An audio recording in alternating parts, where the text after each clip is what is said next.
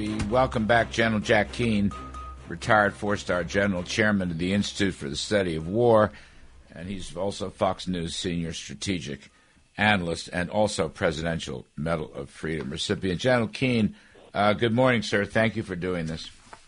Good morning, Larry. Always great to be here with you and your audience.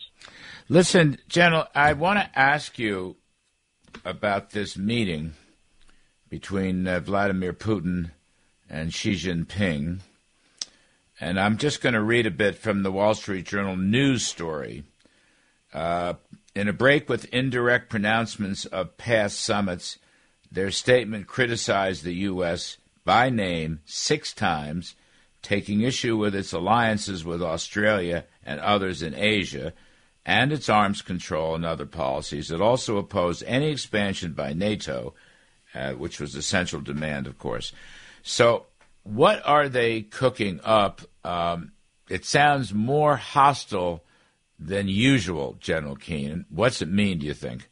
Well, it's a growing and developing relationship and partnership, despite the historical and cultural differences that they've had in the past. And it grows out of what we're seeing in their joint statement. I mean, this is about countering the United States and its global leadership role that it still enjoys, even though President Xi believes the United States is a declining power and China is a rising power. But we do have this preeminent leadership role, and in their regions we have associations and alliances with partners in the region who are largely democratic regimes, and these are 2 very authoritarian regimes who believe in repression at home and certainly aggression abroad as well.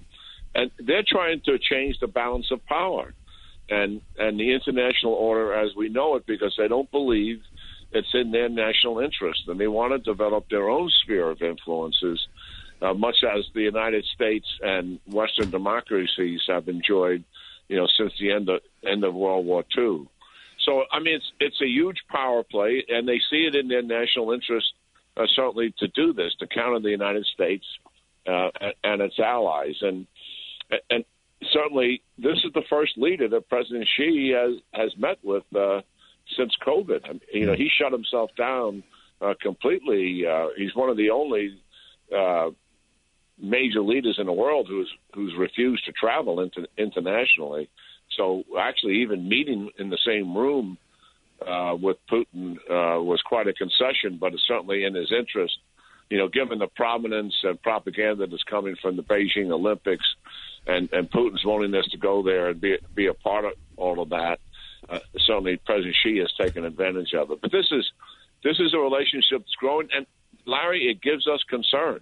I mean, Xi is the most rapid growing military in the world. They outgun us in the Indo-Pacific region, as I've said many times.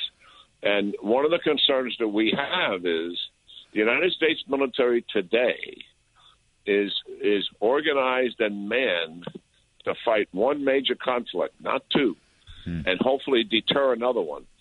And if we had an incident going on with Russia in Europe over the Baltics, or Poland or something like that, when NATO was involved and Xi moved on Taiwan, we would be hard-pressed to deal with both of those conflicts at the same time. So this is something that is of concern to us. Certainly not the only way to counter them, certainly, is with military. We have to do it with whole of government.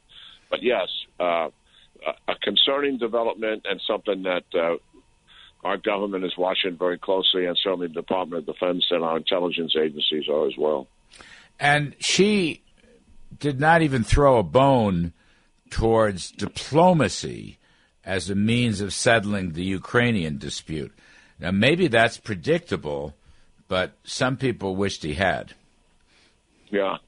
Well, I think he's doing everything he can to support Vladimir Putin.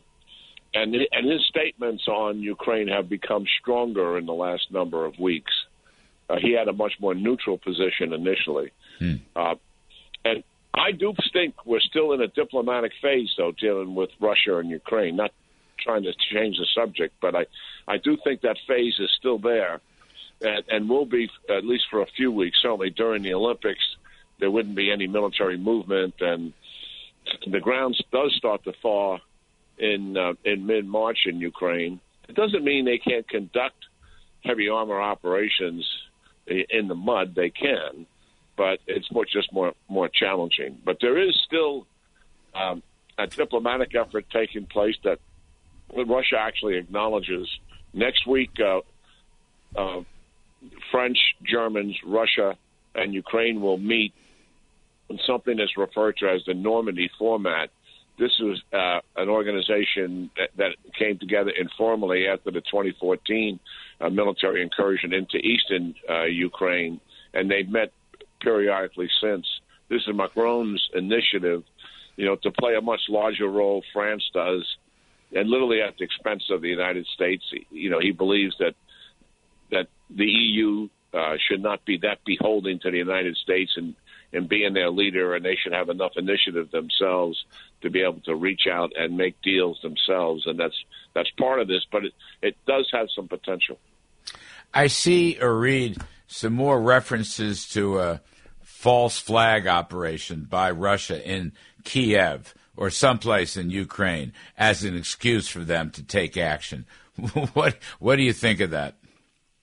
Well, you got to, first of all, it's unusual for our intelligence services to provide that to a principal. In this case, I think the Department of Defense, and with the president's permission, they released the results of that intelligence gathering, and certainly I applaud them for doing it, because we're exposing the fraud that Putin is committing here. And I always felt we should have pinned the rose right from the beginning when he began to mass these troops in the springtime and then in the fall of the year, that there's no provocation for that.